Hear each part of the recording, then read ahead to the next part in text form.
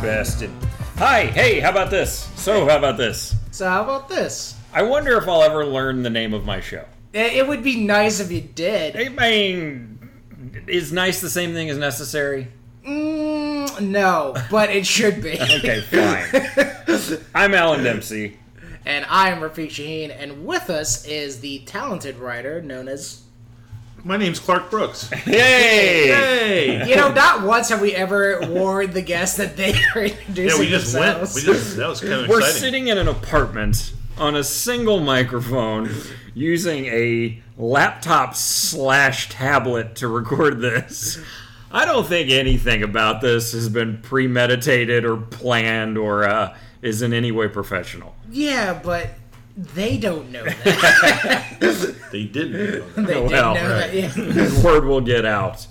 Mr. Brooks, how are you, sir? I'm good, Mr. Dempsey. How are you? I'm hanging in there. good. You making with the yucks on stage? Yeah, I'm my next big thing. I don't know how that's going to relate to the timing of the release of this. I'm going to Fort Myers next weekend with to feature for Nick Griffin. Nice. So that's probably my biggest gig of my so-called career at this point. Cool. So yeah, I'm excited about that. So are you...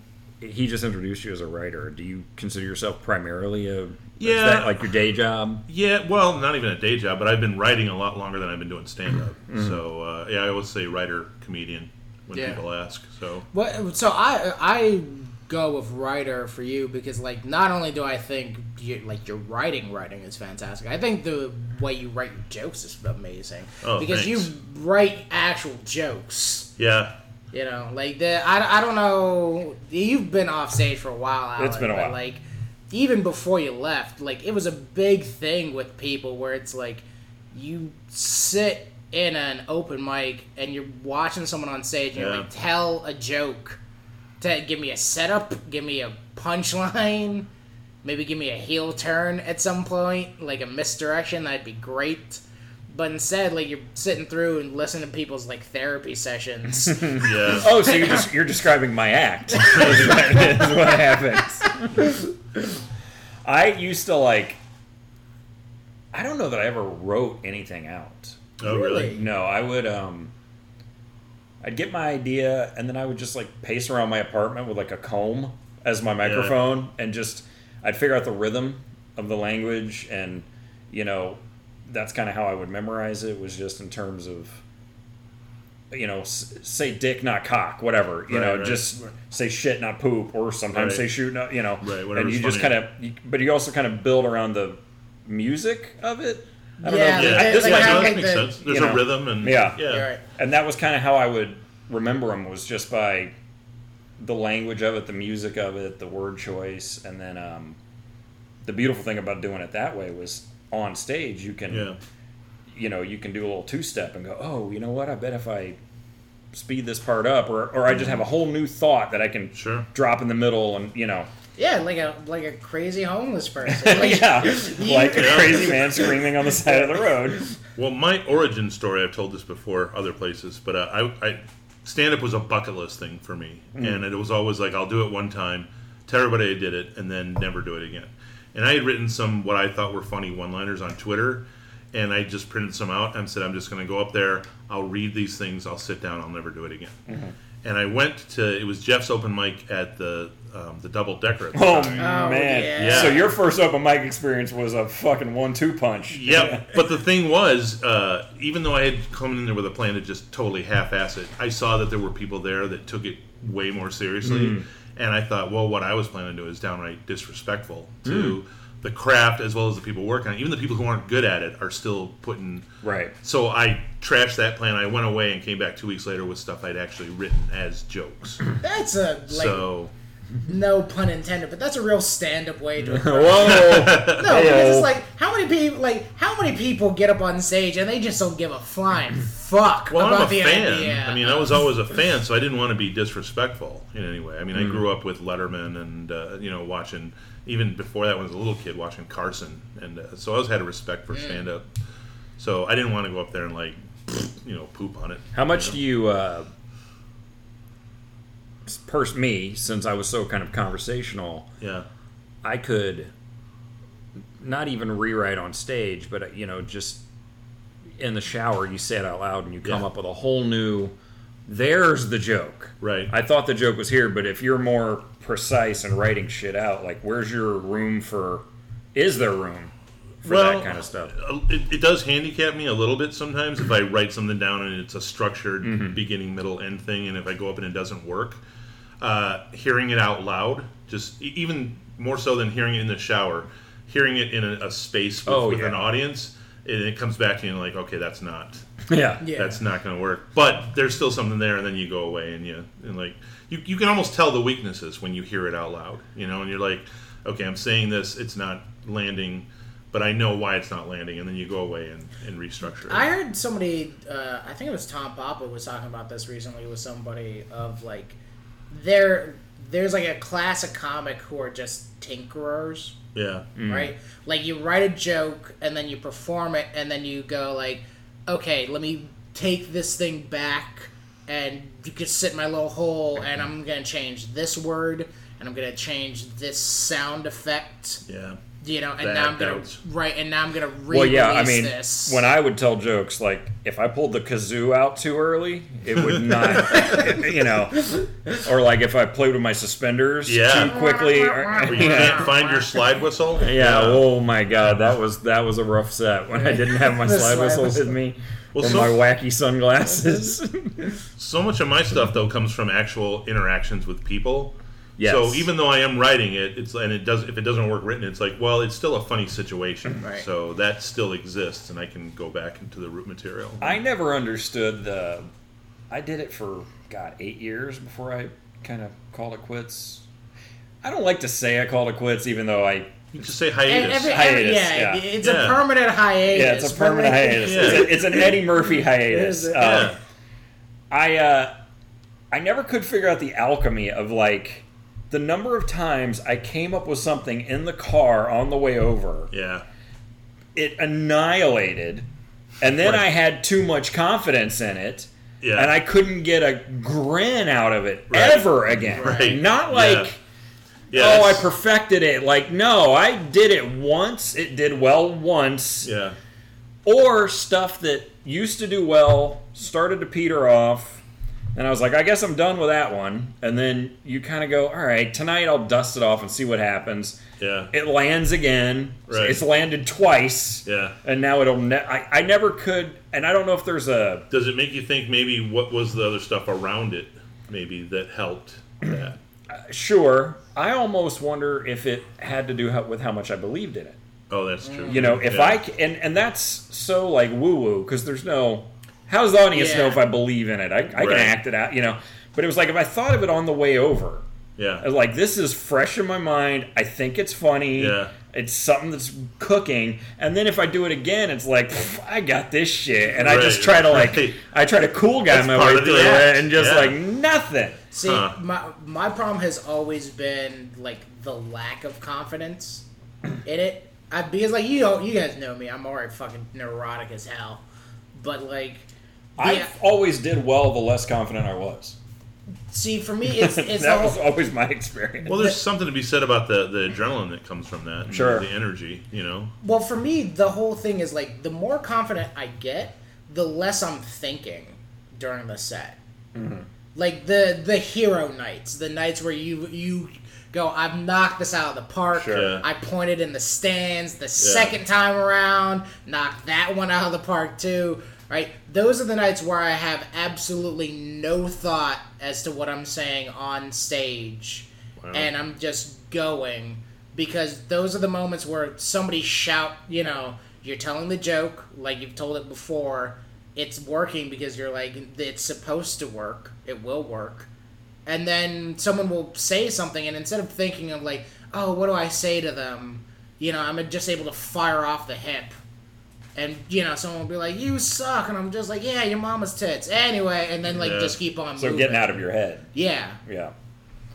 As far as anxiety and nervousness goes, I'm coming up on 5 full years, which isn't a lot of time. But still, every single time from open mic to actual show, there is never an event where I'm not like, I could get in my car right now and go home.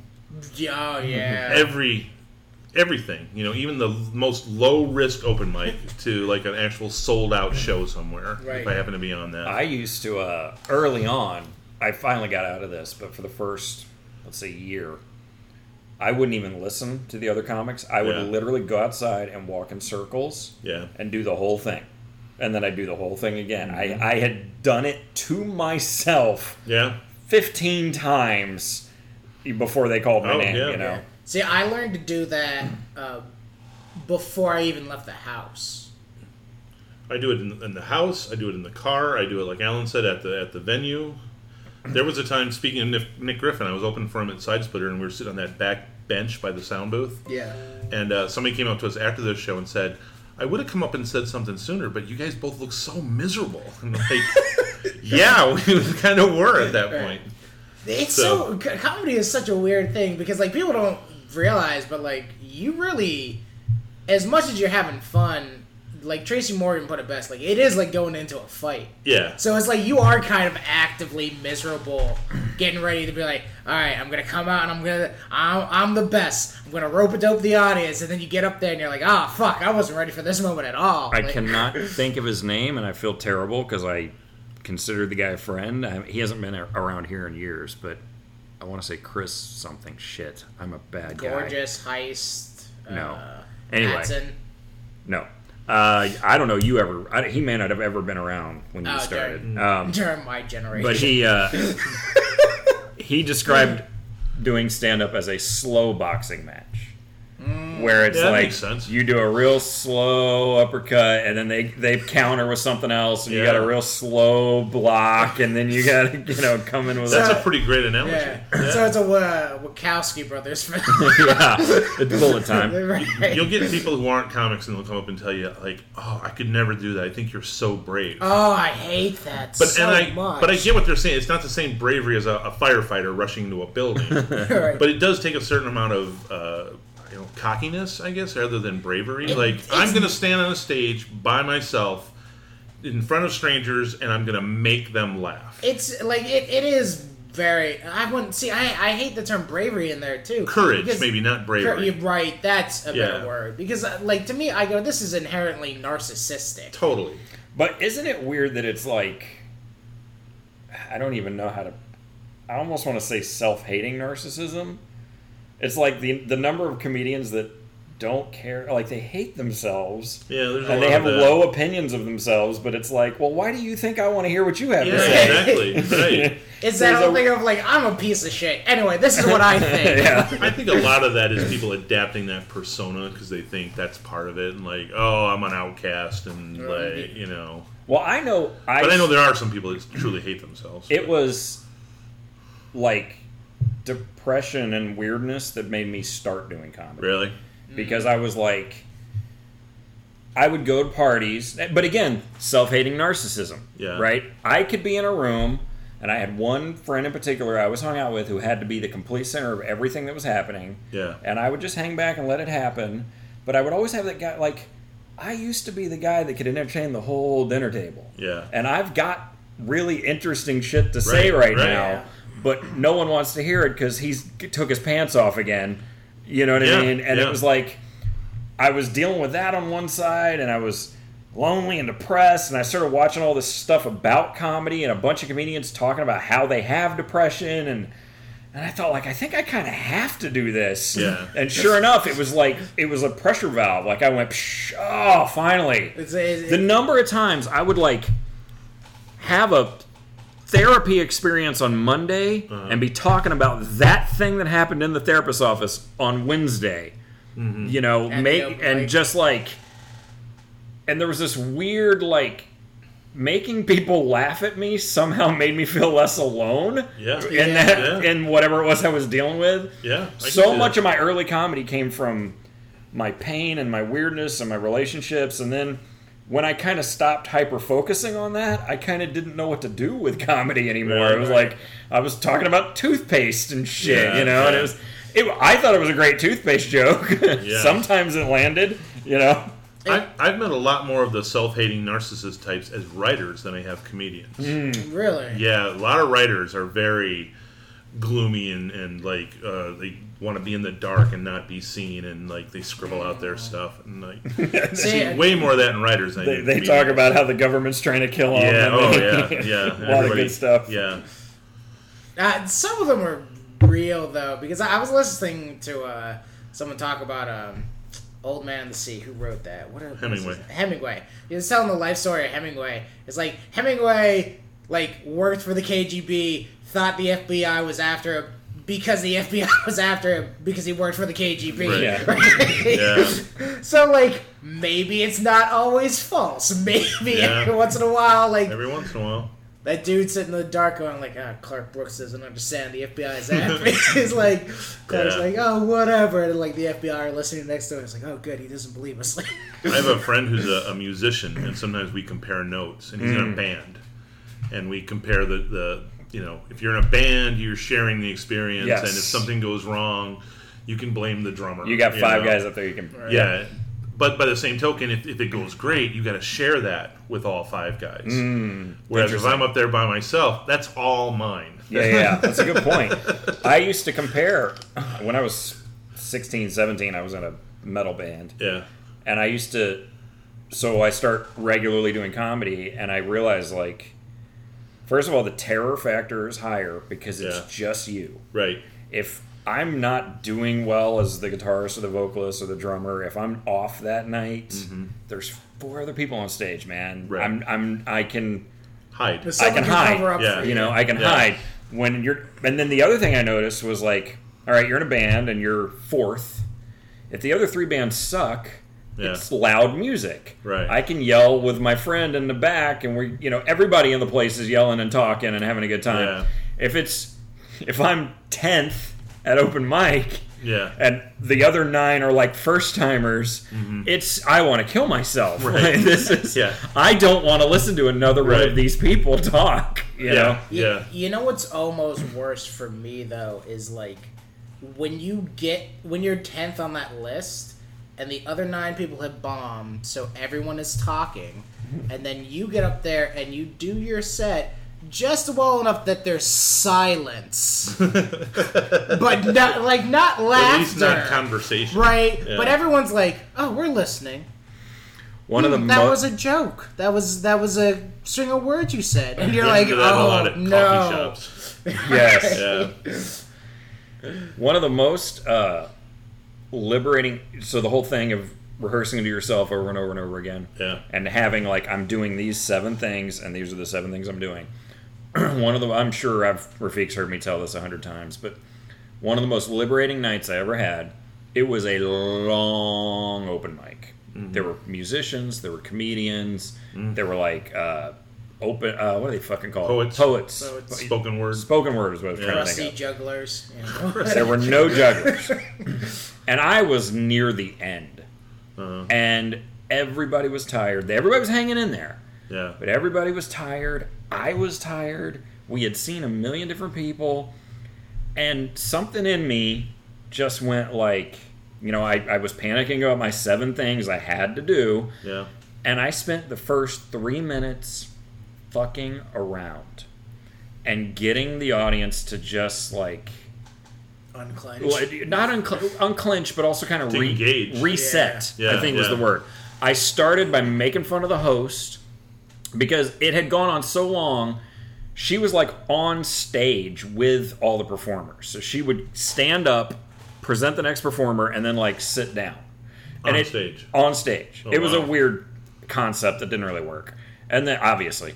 And then it got to the point where even she wasn't even standing up anymore because she was so tired. So, my first words were, let's hear it for so-and-so. She's working real hard for you tonight, isn't she? Yeah. And I busted the balls of, the 2 guys. There were 2 other guys. There was this, motivational poet guy who was completely full of shit. I made fun of him. There was a guy who was playing guitar behind his head. I was like, hey, check it out. I can do comedy behind my head. And I put the mic behind my head next to my mouth. What's the deal with shoelaces, right? And I spent 3 minutes just doing that. Yeah. And then I got into my act and everybody was okay with it. And I was telling another comic about it. I was like, I'd never had that experience before where I just winged it and just kind of... And he said something. He said, dude, those 5 minutes are yours. Right. Yeah. And I had never... If he had told me that when I first started, it wouldn't have made sense. Right. After that night, I knew exactly what that meant. Like, no, yeah, those 5 minutes are mine. Yeah. And I can... And that's your only guarantee in this Right. racket. Right. There was a young comic, he's still doing it, but he was at Cafe one night, and he was struggling, and he just ejected after 2 minutes. Yeah. And I told him, I said, dude, you're not promised pay. You're not promised, any kind of fame or anything. The only thing you're guaranteed is when you show up at something like this and they give you time. Yeah. Don't ever surrender that. Even if you suck, get up and just do your stuff, man, because that's all you have. Well, that's the best for it, though. Yeah. You got to punch a bag. Right. And you got to eat a lot of dick. Right. And if you're not doing it now, you got to make it up again some other time, some other place. So And even when you get to a professional level, you are not even necessarily guaranteed that time. Right. Right? Yeah. Like, if you go up in front of an audience and you eat a dick, they might just pull you, they might just Sandman you off stage. Right? I've seen that happen once, and it was not comfortable. Right. Yeah. They made a guy quit? The feature he was asking rhetorical questions for every joke, and it started turning into a conversation, which turned into side conversations and stuff. Oh. Have you ever noticed? Yeah, you guys ever, and it turned, and so the host went up to tell somebody, like, hey, you guys need to quiet down. He's like, he's talking to us. And he's like, and then he came over and he said, get him off there and send somebody else up. Wow. Like, whoa, I've never seen that before. So. I did okay. Obviously your first 2-3 times you're terrible. Oh, yeah. But I had got to where I was doing consistently okay. And then I had one of those, out of nowhere, I'd only been doing it like 4 or 5 months. I had one of those amazing, like I had the room by the balls. Yeah. Comics that I was intimidated to talk to were like patting me on the back, Right. telling me, and I was like, and instead of going, wow, thank you, that made me want to hide even more. I was like, oh my God, he just told me I did a good job. I don't know how to deal with that. Now I got to do it again. Yeah. And I remember thinking, I actually had this thought, like, I did so well that I need to do really badly now. Right. And no kidding, the next time I went up, it was probably the exact same set. Yeah. Nothing. But that's good, though. Nothing. Yeah. Yes, it was great. And if I'm eating shit, that's just as much fun for me as killing. Because I'm just like, hey, let's do this. I've talked to Rafiq about this. Like, I don't know how anybody in this ever gets a big head because it's so designed to humble you all the time. All the time. Yeah, we did. You'll ride off that one night, though, for months. Yeah, Right. But we did. Tampa News Force did a show at the Improv, and we all did really well, and there was a pretty good crowd there. And 2 days later, we were at Pokey's in front of 6 people. And it's like, it's impossible to get a giant ego in this business, which is great, though. Yeah, I mean, you'll have a room with 300 people coming Yeah. up to you after a show being like, oh, dude, you're amazing. Like, what you do is so brave. Oh, can I just suck your dick? And then the next night, some guy's like, man, what a queer. Like, just like, Man, yeah. what made you think you should do this? right? And the thing is, either way, if it's bad or if it's good, by the time you get in your car, it's over. Right. There's not even like a lingering haze that you can walk around. Like if you're a baseball player and you hit 3 home runs, it's going to be in the paper the next day. Yeah. It's going to be on YouTube and stuff. Comedy, it's over as soon as people stop laughing and leave. It's done.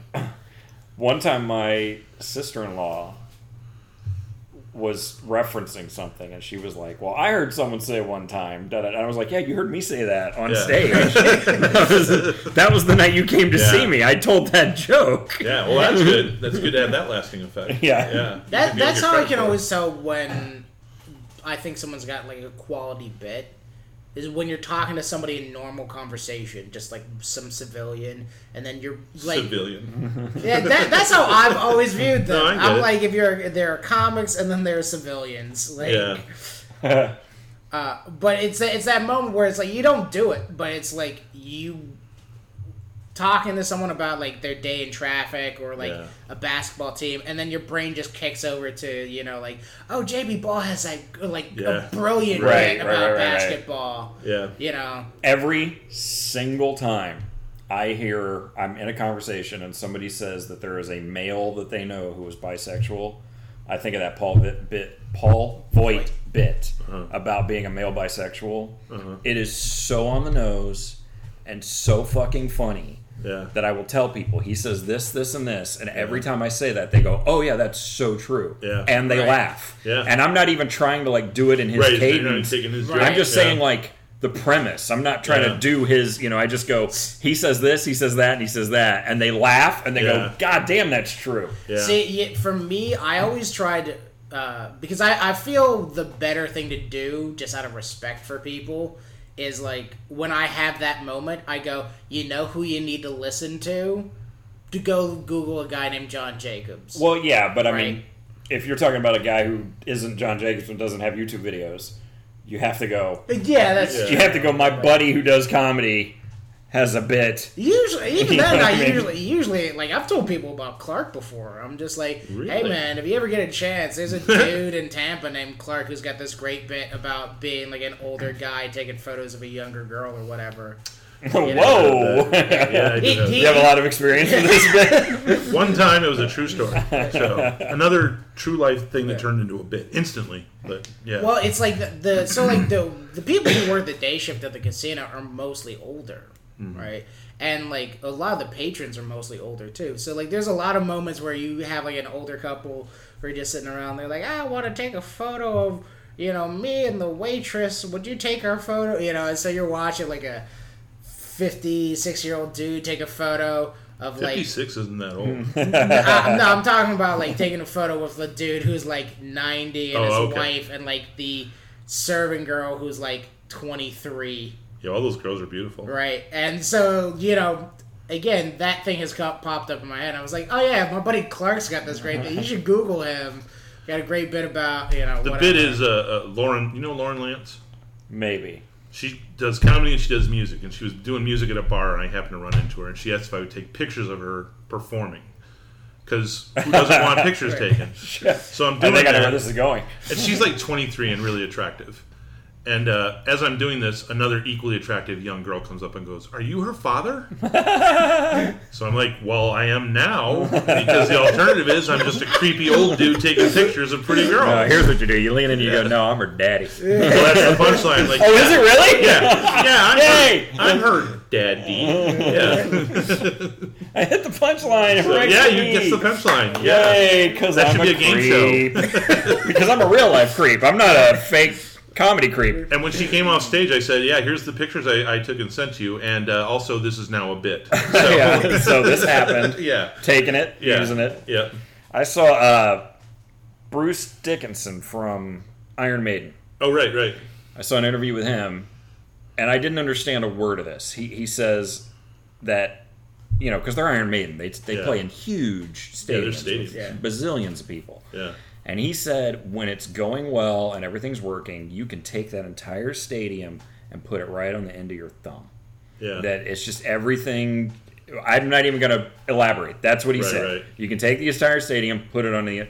And I was like, I don't know what the hell that means Yeah. until I had my first Hero Night at the Improv. Right. And I was like, I know exactly what I Dickinson get is it. talking about now. Yeah. There's a zillion people. I wouldn't say it wasn't Iron Maiden numbers, but it was a room. It was an improv room full Most of of people. them don't know each other.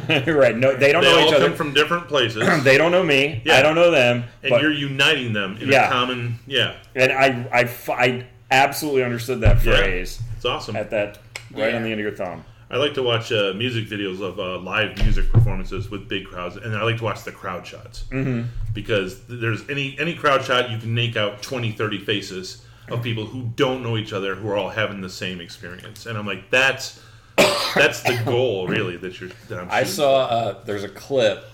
It's like a famous clip. If you know the band Korn, who I'm not Yeah. a huge fan of them, Sure. but they're huge. Yeah. And they're playing like at a festival. It's just a sea of people. for. Yeah, And the "Are You Ready?" Da-dun, da-dun, da-dun, da-dun. When it gets to "Are You Ready?" the whole crowd is jumping. But here's the weird part: the whole crowd. It's a bazillion people. They're jumping in a wave. oh wow, So the beat is bop, bop, bop, right? But the Yeah. people in front are landing while the people behind them are jumping. The people behind them wait for them to land. So then I started thinking, is there like a sound wave thing happening here? Are the Yeah. people in front hearing it first? So they're jumping on because it was so big. Right. Yeah. But it was so big. Yeah, yeah. Like, is it possible that you're thinking about up and down sound wave and like, am I actually watching the crowd React. reenact In real the time. sound Yeah. wave as it's spreading Wow. out? It was really cool.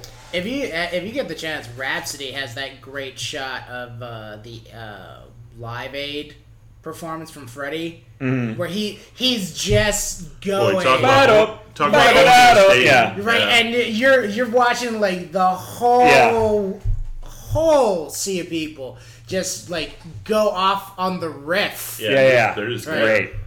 There's a video from a Green Day concert where they're playing some big festival, and it's before they go on, and there's a stationary camera behind the band's setup, and they're playing Bohemian Rhapsody as like pre-music, and everyone in the crowd is singing Oh, the wow. song, Right. and the part where they're exchanging the high and low parts during the operatic thing. Uh-huh. There's certain people that are doing that, and there's certain people Oh, doing the high wow. and low, and some people doing the deep parts. And As it's if like, they coordinated. Yes, if they Right. coordinate, but they don't know each other. You That's know, it great. just works out organically, and it's awesome. And of course, when the headbanging part starts, everybody's Yeah.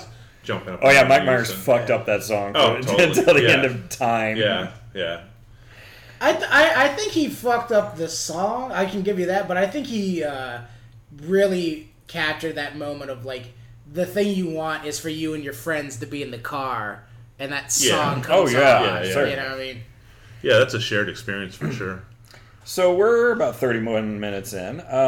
It's time for our running segment, and that segment is called "What's Making You Miserable This Week, Rafiq?" So By the way, I think I've said this every time. You have. It never ceases to entertain me how he doesn't have to work at all to access and Miserable. answer to this question. That's great and frightening at the same time. Right. Yeah. Oh, because I'm just constantly miserable. That's just how I Okay. live my life. He's a comedian. I don't know if you know Yeah, that. that's right. Yeah. That's true. Yeah.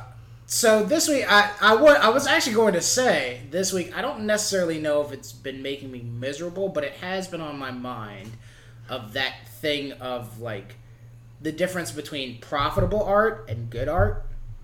Okay. You know what I'm talking about? Because like they came out. I know you don't really care about it, but like they came out with the whole Spider-Man Sony Disney thing, Oh, yeah. right? And to me, it was just a reminder of like big corporations or just corporations in general don't care if the art's good or bad. They're just like, what are the numbers on this thing, right? Even though Disney was like, hey, we took your Spider-Man, which had just been sucking balls up until this point, and we made him a thing because we added him into the MCU, and we wrote it the same way we wrote all the other MCU movies, right? How about like a 50-50 share of the profits or whatever? And somebody's like, no, our money. Right. And it's like... If like, you're Sony, though, can you blame them? What have they put out that's been good Right. in 25 years? they put out Spider-Man Into the Spider-Verse. Wasn't that Marvel MCU? No, stuff? that was all them. Okay, that's okay. all Sony that wrote that one, Fair enough. right? And that's the thing. Like Sony did that, and then like Venom did, like the numbers did well for Venom, but Venom sucked. It's a terrible, it's a trashy fucking movie, and it's like I have no idea. And again, it's like it's that thing of like this movie's not good, but because it sold well. Right, it's the fucking McDonald's of movies. I think I'm going you know? to like try to alleviate. I don't normally give you therapy when we do this segment, but What'd be the fun in that? Why make it feel better? Yeah. I think you're going to have to quit thinking that big budget superhero movies have ever been art. I think maybe that's where you're fucking up. I'm not. It blows my mind when people get like mad about, oh, they just did that to make money. Like, yeah, they sure did. They made a Wonder Woman movie to make money. Who'da thunk it? but I'm not just talking about this, you asshole. Like I'm talking about like in general. How many times have you seen like how many times have you just seen an actor be in a terrible, shitty fucking movie, even though you've also seen them in like a fantastic, like artistic experience? Well, like a Bill Murray or a Bruce Willis. will do some stupid, shitty, Yeah. loud action movie or a dumb comedy, but then they get to go off and do a dozen Anderson. art house things. Yeah, Wes Anderson. that don't maybe make a profit at all. Right. I don't blame them for that, though. I mean, you got to pay the bills. I mean, I guess you gotta. I'm not.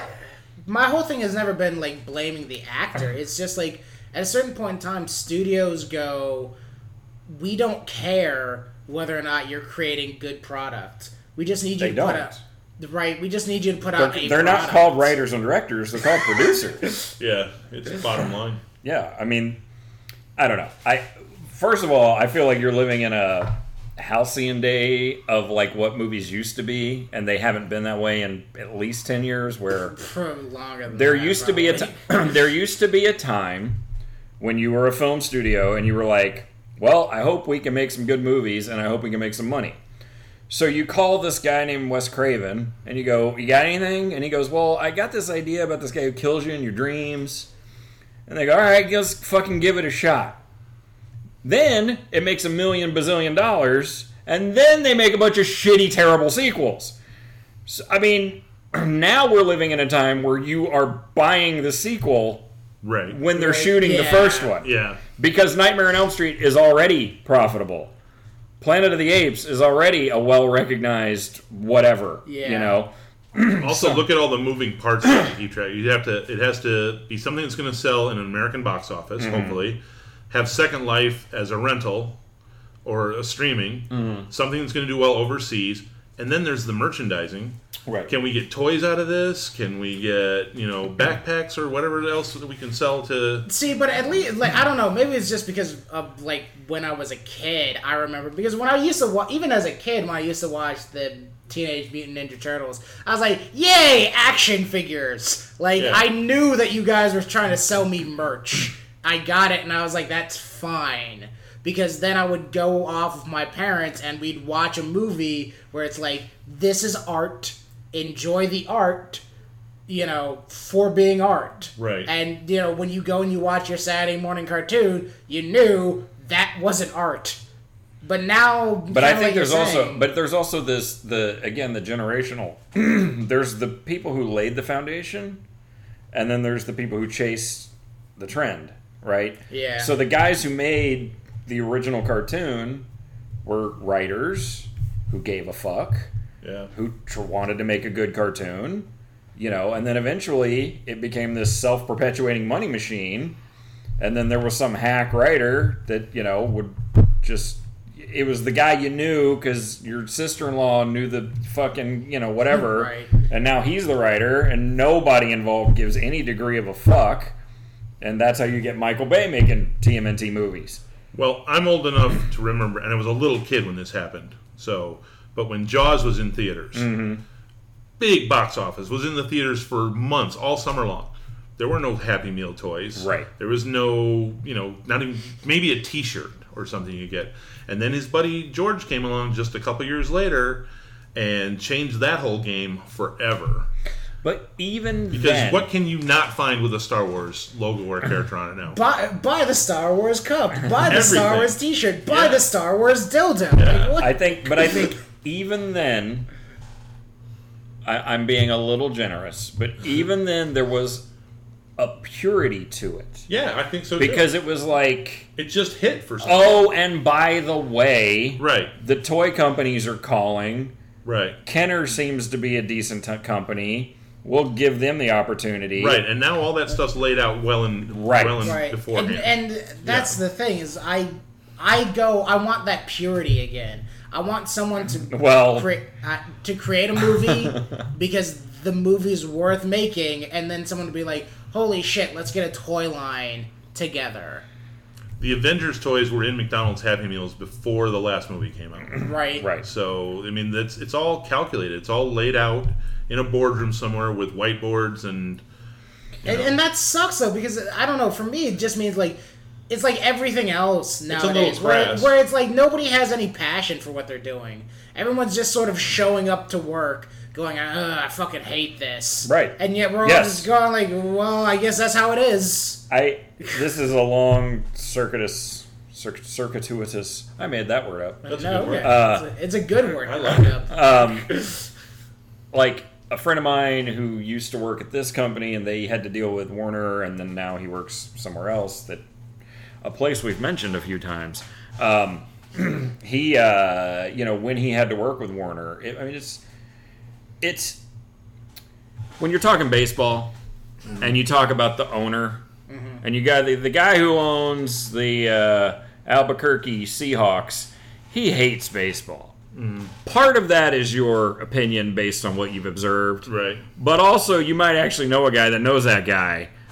That's kind of where he is with Warner Brothers. It's partly his opinion, but also he actually physically dealt with a lot of these people. And it's very clear that the people at Warner Brothers fucking hate superheroes, fucking hate comic books, fucking hate comic book movies. But they can't deny what's happening over at Marvel. So they're trying to chase the trend. They fucked it up real bad, and then eventually, you'll notice that the ones that people dislike the most are the ones that Warner Brothers was mostly involved in. Like, Warner Brothers didn't give a shit about Wonder Woman. That's why Wonder Woman was really good, because they left it alone. Shazam was left alone.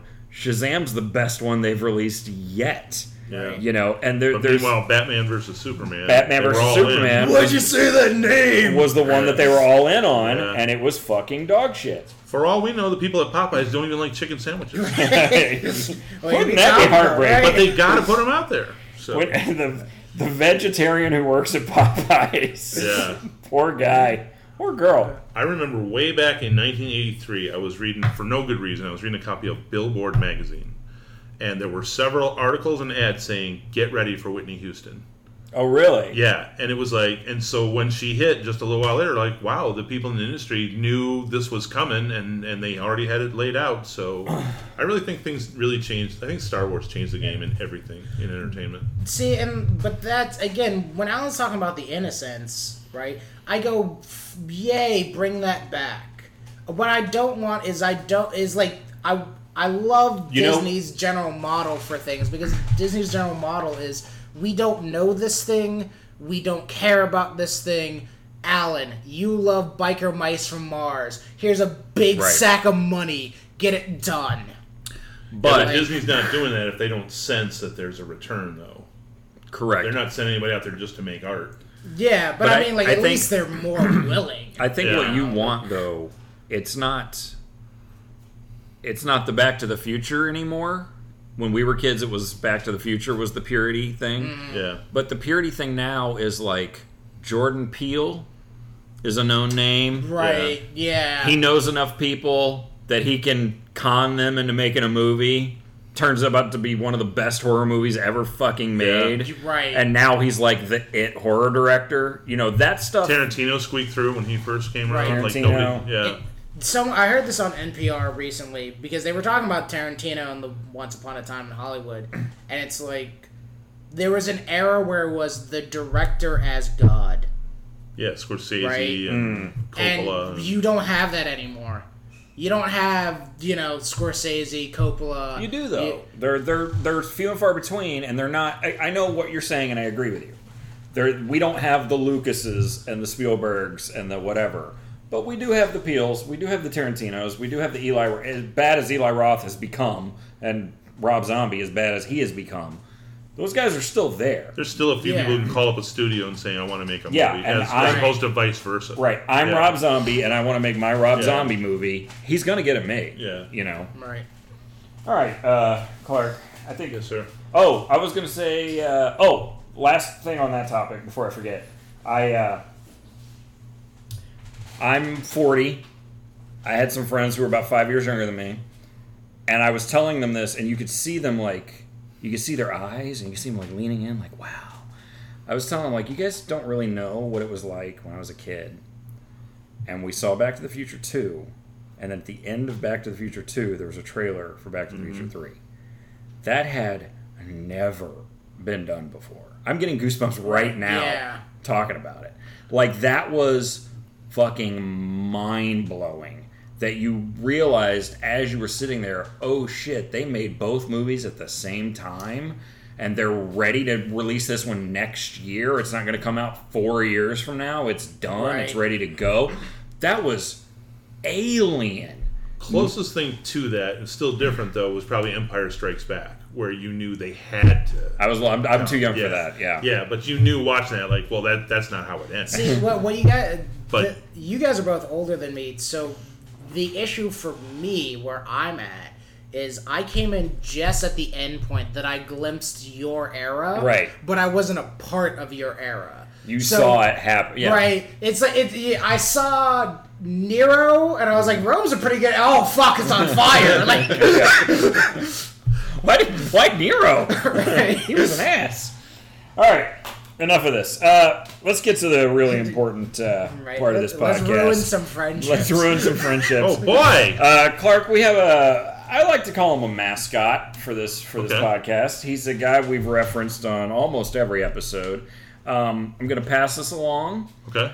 We're going to try to keep this part brief. We do this every episode, Right. and this could, I'm sure the people who are, the millions of our loyal followers don't want to listen to this too much, but I'm Okay. just going to, let's just give me your reaction to what you're holding, and if you want to read, Right. the title, if you want to talk about the man. Yeah, well, while you mull that over, I want to say we're sponsored by Sony and Warner Brothers. Yeah. So, And Marvel and Disney. right, so, Well, the first thing I thought when I looked at it was Vegas. Yes. It's very Vegas. It's very show busy. Uh-huh. Can I read the caption? Yeah, go Yeah. for it. I don't want to limit what you're saying. I just want Okay. to make sure we don't make it 15 minutes. Ed the Machine Regime. Uh-huh. Right off the bat, I know he made that nickname up for himself. Do you think he did? And that's always nobody comes up with, you know what, you're the machine. Not him. No, you go, I'm the machine. Yeah. Tells 100 of the funniest jokes he's ever heard. Uh-huh. Not that he's ever written. Correct. Not that. So, yeah, I think this is going to be really cheesy. And the showbiz photo with the caps and the he's the silver fox going on, and Uh-huh. yeah, he's got a 23-year-old girlfriend in a Corvette. I don't think he does. You don't? We've done a little... The machine doesn't have a girlfriend? We haven't done heavy digging on him, but we've done enough digging to know that I think I knew who he was when I saw this. Yeah. And I think I was right. If this guy represented comedy, I wouldn't do comedy. Yeah. That's what I would say. Go ahead and open it on up. See what you... Okay. let's see if you have any reactions to what you see on the inside. Okay, it's an autographed CD. Alan, make em laugh. Not make, it's make em with a, because, they're friends. Yeah, Obviously. Signed, Ed Regine. Oh, wow. And then there's a track listing of all 100. He stopped at exactly 100 jokes. Would it surprise you at all to find out that none of those tracks actually represent the joke on that track number? Well, that actually is kind of funny. Yeah. Because if I go in and I want to pull up track 12, Pope, Yeah. and then I wind up getting track 45, Girls Night Out. That's You got me, Ed. That You is got me. exactly the experience. This is clearly self-published. Uh-huh. He got the parental advisory clip art. He sure did. From a NWA album, probably. You can put that on there. I love that. I love the idea that Ed listens to NWA. Oh, he doesn't listen, but he knows that they say bad things on there. So that's what he went looking for. He calls them N-words with attitudes. Right. When he's Yeah. talking about Yeah, them, totally. he says N-words with attitudes. Are there any jokes about N-words in here? Oh, no. We'll give you, again, trying to keep it brief because we've done this. Clyde is dead. That might be about black people. Just to give you a little brief, anytime he does bring up ethnicities in the joke, it's completely irrelevant to the joke. I didn't know. Okay. I didn't need to know the guy was Chinese. It didn't Right. help. Right. So So there's a Chinese guy and a Doberman. Policeman. That's Anyway, a probably- house is on fire. What? Is he a local guy? What? This was bought for me as a Christmas present, a sincere Christmas present. Oh, you know who'd like this? Alan. Yeah. And They saw him at a show. it's one of my family members who is a loving, wonderful person, and I've used this as fodder. How many times have you listened to it all the way through? I've never listened to it all the way through. What we do is There's no way it's not loaded with viruses. every time we hear a new track on this, we're hearing it for the first time. Oh, I see. Okay. So we're all reacting together. So why don't you tell us what track number 21 is called? 21 is called A Round of Golf. This will not be about a round of golf. All right. So this little boy walks by his parents' bedroom and he sees him having sex. And he runs to his room and the mother goes in the room and says, "Honey, what did you see when you looked in our room?" well, I saw you bouncing up and down on Daddy. And she said, well, honey, I'm just trying to flatten him out. And he said, well, don't bother, Mom, because every day you leave for work, Mrs. Johnson next door comes over and blows him right back up. Oh, that's a nasty one, Ed. He don't. Well, it had a NWO and Parental Factory sticker on it. Okay, now that I'm hearing Ed, he's got the frilly tuxedo shirt. Oh yeah, the jacket's on with the satin lapels, and the tie is undone. Now, He might have a drink in one hand and a cigar in the other. And he's got the snappy New York patter going on. Is there anything about what you just heard that surprised you? Nothing. No, it's exactly what I expected. It's exactly what you expected. Especially since you told me it wouldn't be about golf. Right. Yeah. And he started with so. That's always good when somebody starts. So I'm doing this, and then the guy comes and then He's got a very Don Rickles. He would have been big at in the Catskills back in the 50s. Sure. Yeah, the resorts that the Jewish families used to go to. Yeah. We did find him on the YouTubes, and he does have an act. He doesn't just do street jokes. Oh, good. Right. But his act it's pretty much what you'd expect. I think this was bought for me on a cruise. I think I want to see some of his original stuff, and I'm going to do that when I leave here. Because well, you need pretty inspiration. ballsy to put out an album of street jokes, though. you really. Well, you don't know Ed. You don't know Ed. I don't know Ed yet. You want. I think you want to listen to him for inspiration. Yeah. Oh, always. Everything's a learning experience. The worst gig I ever had, I got booked to headline at a retirement home in Bradenton on a Wednesday afternoon at 2 p.m. I don't even Wow, know. That's emotionally exhausting. I don't even understand what you just said. And the activities director said, it's not, it's the kind of place, these people are active and they do stuff. So I pictured they played volleyball and made bus trips to Rays games and stuff. And I get in there and most of them are on rascal scooters and planted, and they did not care for me at all. And when I got done, I went and sat down in the crowd because I didn't want to just leave, even though I wanted to just leave. The activities director says, well, we still have a little time. Does anybody want to tell any jokes? And this old lady got up and she told some street joke about little Johnny in school. A big fucking rat? Was it a big fucking rat? No, it was a very clean joke. Oh, okay. But the room exploded. Nice. And this other old lady turned around at me and goes, that's how it's done.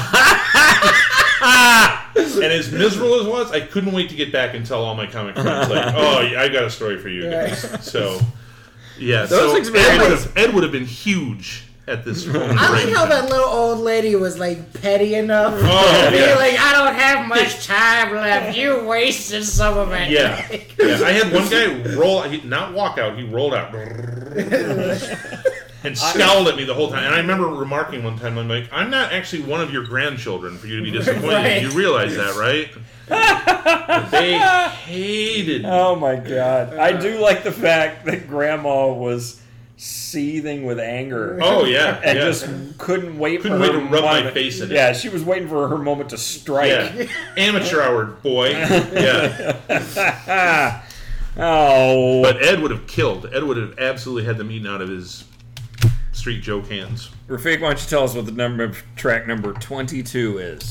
Track number 22 would be Hiding in the Closet. Oh. I think we've heard Hiding in the Closet already. I think so. We kind of made a rule a while back that if we heard a joke that matched up with the title that we won, we didn't have to do this anymore. But we just kept But you guys doing are it. going to do this Yeah. sequentially? Oh yeah, we're Yeah. doing every okay. single All one. right. When we've only gotten up to 22, All which right. means there's 78 78 more to go. Oh my god, there's 78 more to go. I can't do it. Oh fuck my ass. You can, and you will. All right, this one is called Hiding in the Closet. Come on, machine. So this woman goes by a pet shop and sees a sign, Amazing Frog for sale. So she goes in and says, what's up with the Amazing Frog? And the guy says, well, I'm going to tell you right up front, lady, this frog gives the best oral sex ever. Oh I god. said, really? My God, how much is it? He said, well, it's $1,000. And she said, well, I haven't been with a man for a while. She said, I'll take the frog. Everyone. She takes the frog home, Every time. gets undressed, lies in bed, puts the frog in front of her, right between her legs, and the frog doesn't move a muscle. So she goes back to the pet store. She says, look, she said, this frog didn't do anything. I want my money back. He said, no. He said, you got to play some soft music or this something. joke. Get the frog in the mood. He said, in fact, let me come over there. You thought it was funny and when let you me were make sixth sure grade, that the didn't you? frog is doing the right I think my thing. uncle I told want this this to be perfect for you. So she goes, all right. So they go back to the house, and they go undressed, lays on the bed, and she puts the frog there, and the frog doesn't move a muscle. And the guy picks up the frog, and he says, okay, look, this is the last time I'm going to show you how to do this. I have heard that joke before. Come on, frog! I don't get it. This was his scam, getting paid to give oral sex to old ladies. $1,000. The frog's never going to give. So he can go and eat pussy, I guess. Teach the frog every time. This is not the first time I stopped paying attention halfway through and Ed the Machine joke and don't understand what just happened. I'm glad you said that and that it wasn't just over your head. I gotta tell you, every Ed joke just saps a piece of me with There is I'm a little less of a man every time. I have to go get refueled. Right, like you I have to go get in a fight and fuck a whore. Right, you know what I mean? Like, do something. You're like, I'm gonna go throw axes and eat a steak. Like, all right, let me ask you this question. Okay. Would you rather hear all 100 of Ed's funniest jokes he's ever heard, or would you rather hear 100 incidents of how black people are different than white people? Delivered by who? Yeah. It doesn't matter. That territory has been well trod. Here's the thing. I would almost certainly go with I'd rather hear Ed. I think I But- would too. Really? Let Yeah. me finish. But there's one exception. If it is the original. Okay, yeah, the if original. it is Chris Rock. Yes. or Richard Pryor or Right. something. That's what I thought you were going to say. Exactly. That's where my imagination Because went. Was I get to watch a bunch of old Def Jam? Okay. Right, because I go, if it's one of the legends, one of the people Yeah, that okay. started that No, doing you're it, talking about a guy I making just that. said a new guy who's just figured out that white people dance like this, but black people dance like Right. this. Okay. So if you're talking about like Yeah. a comic from like in the Tampa Bay I Sea doing think- it, I go, fuck. I think no. I'd still rather hear 100 black and whites because when I recognize one of these jokes, it is literally a joke I told my friends when I was in the 6th grade. None of them are funny. No. A lot of There's them. no new territory to explore. There's no new territory. There's a lot of them don't make a lot of sense to me. Right. Did a lot of casual racism. You just make uncomfortable white people laugh. You know? Nice. Yeah. So Oh, the you said hacky- a naughty word. the hackiest blacks are and whites are, there's still an observation in there that's probably still true, Right. still somewhat relevant. Still kind of fresh. You know, the guy who or girl who's telling these jokes is probably going to have a cool rhythm in their voice, cool black guy sound and voice. They're not going to sound like Ed. No. You know. So black people. So that is a black guy. I have a picture somewhere of me and JV Ball at an open mic, and we just listened to 3 of those comics do the black people, white people thing. Yeah. And he's so miserable looking. And I'm just full of glee because he's so unhappy. And I took the picture, and every once in a while I just send it to him. Like, remember this night? Hey, did you know that we're not the same? He's so unhappy in the picture, and it just makes me laugh. I always have such a weird relationship to that because, like, I never want to do that bit, but like, as someone who sits right in between both of those worlds, it's like, how much of this is black people do this, white people do this, and how much of this is just me? I'm not saying that you can't point out differences and be funny and find new stuff. I'm saying specifically to go, yo, white people do this. Exactly. That delivery Like- and setup and everything is done to death. You can absolutely find the cultural- cadence. But I would is say the- being yes to Clark. Did you notice that white people walk like this and black people Right, walk yeah. like that? Like, don't do that. the cadence is done. But to death. you can point out differences that are funny.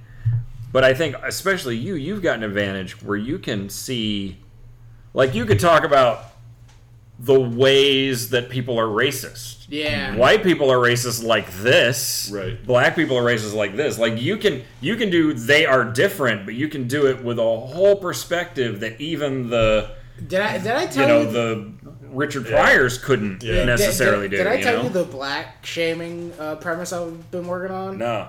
So I was writing this one like yesterday afternoon. Actually, was just the idea of as somebody who sits between both worlds, you notice the moments where there are like black shaming, where it's like black people shame you for doing white things. Yeah. For example, liking cheese. Where it's like, oh, you eating fancy cheese right now, and you with your mango ginger Stilton acting all uppity, all bougie, and you're like, it's good cheese, man. There's memes that are starting to pop up that show one picture of a Popeyes drive-thru with cars around the block. And then the next picture is a parent-teacher conference, and it's an empty classroom. Oh, dear God. Yeah. That's or black-owned business, and it's like a store shuttered. Harsh. Yeah. That's really harsh. I don't like it. It makes me uncomfortable. White guilt alert. Oh, I'm assuming Black Twitter came up with it, though.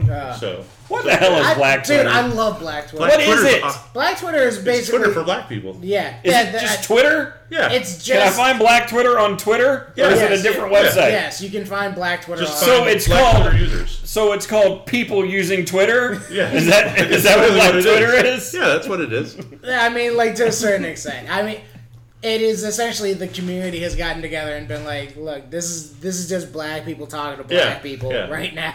You can follow them, and there's no problem. It's just you got to find them. Right. A couple years ago, they were doing a meme on there where who were the white people that'd be invited to the big cookout, and they were listing rules. There's rules, Tony Hawk was one that Tony Hawk got a pass. I think Larry Bird got a pass. Oh, Larry Bird gets a big pass. Yeah, but it wasn't a lot of them. But they were all hysterical though. I'm gonna, look for I'm gonna Black speak. Twitter. I'm gonna speak for the black community here. Really, Dempsey. The Dempsey family is going to speak for the black community. Yeah. I would say Harry Connick Jr. gets a pass. He was like trained by the New Orleans black guys. I have to go back and look. I don't know if he got big assumptions. No, he was trained by the New Orleans black guys. Some white people were allowed in if they brought an appropriate dish.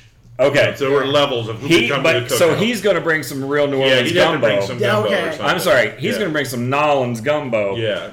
And it'll be all right. There were others that just got a straight pass, but some of them like, okay, if, you know. Yeah. Oh, goodness. All right, we're at an hour.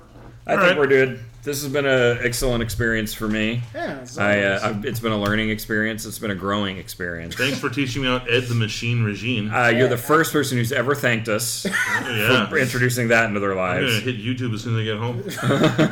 Yeah. Next time you come on, we'll have to show you Bishop Bullwinkle with the bicycle. Oh, Bishop Bullwinkle. He's a piece of work. Yeah, we want him here on the show. I will need a decoder ring because I'm sure I won't understand a word he says. Okay. I am Alan Dempsey. And I'm Rafiq Shaheen. And before we go, Clark, is there any social media or anything like that you want to toss to the good folks? So you can find me on Facebook and the Twitter and the Instagram. I was on Twitter long enough to actually get my original name at Clark Brooks. So, okay, nice. I got it on the ground floor on Twitter. So. Yeah, what's your Instagram? I think it's Clark Brooks 54. I was not so fast on the Instagram. So You were there's 53 other Clark Brookses out there. Yeah, Fuck those guys. somebody saw that you had the original Twitter account, and they're like, fuck this. Not this time. Fuck those guys. I'm going to make 53 other accounts just to make sure. Right. Yeah. Well, Clark Brooks, thank you for coming. Oh, thanks for having me. It was fun. And so, how about this? So how about this? So how about this? How about this?